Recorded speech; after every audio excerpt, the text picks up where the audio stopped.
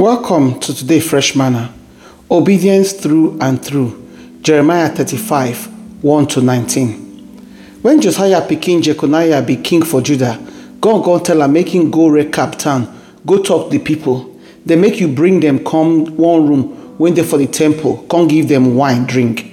So I go meet Jezaniah, another Jeremiah pikin, and Habeznaiah in grand pikin, and in brothers with their children, plus everybody when they recap town. Can't take them enter the temple. I take them enter the room where Igediah pikin, Prophet Hanan, disciples they stay. The room they near where the officer for the temple they stay. And Messiah when Shalom born, when they guard the temple. Then stay for the room when they up instead of the temple.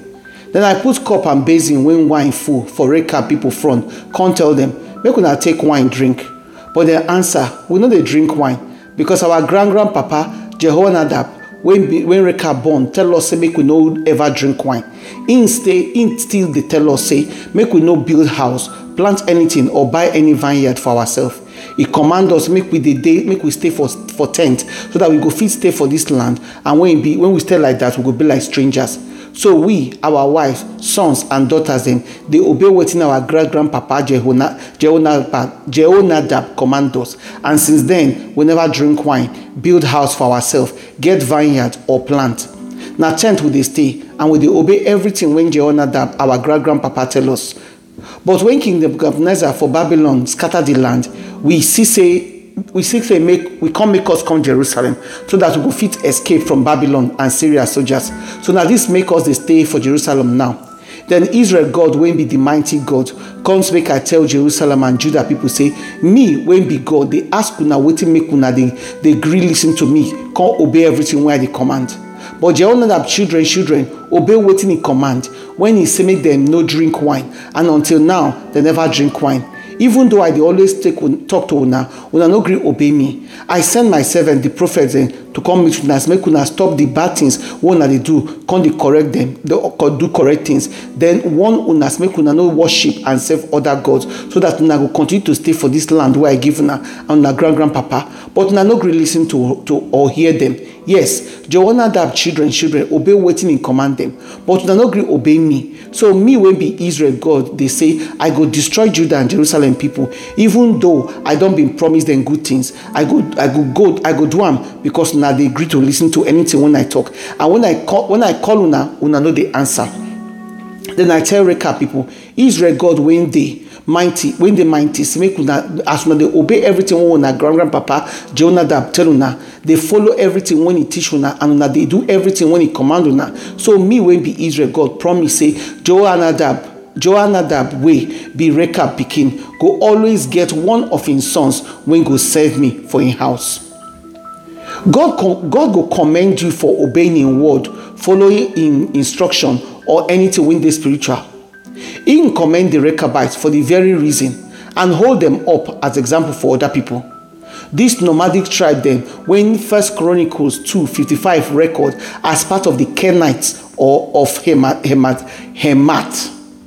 Jonadab, now be the son of Rehab, the Kenite when he descends from Hobab. And I be the head of the Rechabites for the time of Jehu, when commanding tribe made them stay away from wine. He said he constantly tell them, make them no build houses, make them they stay for tent. This one that will help them remain as strangers for where they make them forget low profile, and make them for feel stay long for wherever they be. God used the Rechabite faithfulness to teach the Israelites important lesson. God they tell Jeremiah, make him go invite the Rechabite family to come meet him for verse 2. Make him come give them wine. When the family contacts, they don't go drink, they don't go feed drink wine, because their grandpapa don't command them for verse 6, mean they don't drink wine. They remain faithful to their family tradition when they passed down to them long ago. By their obedience and faithfulness to their father, Jeremiah can condemn the disobedience of the Jews to God the Father. Bible don't teach us say God love those when they obey him, and he they reward those when they follow him, and he hates those and he go hate and punish those when they disobey him. Will they abide by God's word in law, in instruction, and in principle?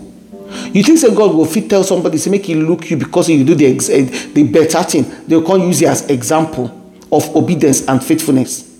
How long now you go hold on to God's instruction before you go disobey him? Your obedience to God now for a period only have been a continuous. The Rechabite family then lived by the set rules when their great-grandfather gave them from generation to generation, from Jehu time for 2 Kings 10:15 to Jeremiah time. This now over 200 years. The story of the Rechabites highlights the importance of covenant obedience and disobedience to our lives. The implication are say if the Rechabites observe the instruction of their human ancestor, then stay faithful to a long-standing family covenant not to drink, and can't hold themselves accountable to this obedience to the instruction. We too, when call ourselves children of God, we must hold ourselves accountable to our disobedience and obedience to God's covenant. This family for don't fit update or modify their great-grandpapa rule at any time and throughout the generation, but then decide to hold fast to that generation-long command. God sent Jeremiah to remind Judah to learn lessons from the Rechabites' obedience to God, to Jonadab. God contrasts the obedience of the Rechabite to the disobedience of young people.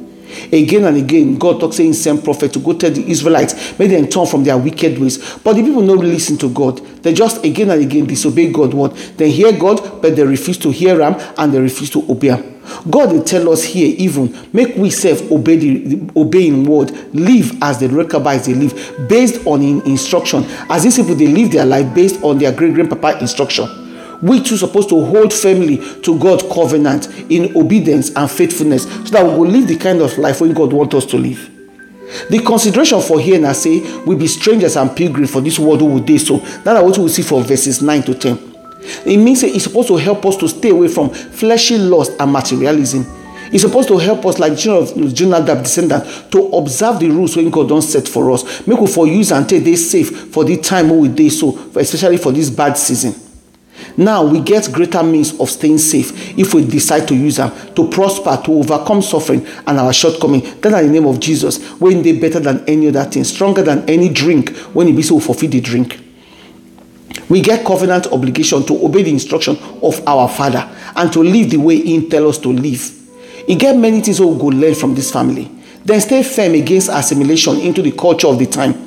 But is it possible for us to live like the Rechabites for this world over there right now? Make you think so we can't do the things what the nation they do, or can't behave like the way society wants us to behave. But God wants us to obey Him through and through, no matter what. So make our prayer then be, oh Lord, help me today fully committed, faithful and obedient to all your instructions. In Jesus' name, amen. Message from our sponsor, Compassion Care. This is a Bible-based counseling and therapy for women, families, children, and teens. For those when they hurt and need confidential and compassionate ears, virtual shoulder to lean on, and gentle hands for guidance. Wherever you do for this world, call them if you need their services. Reach them on compassioncaring@outlook.com, compassioncaring@outlook.com, or make you Skype them for Compassion Care, or call, text, WhatsApp for 07523 241 116, 07523 241 116. Unado.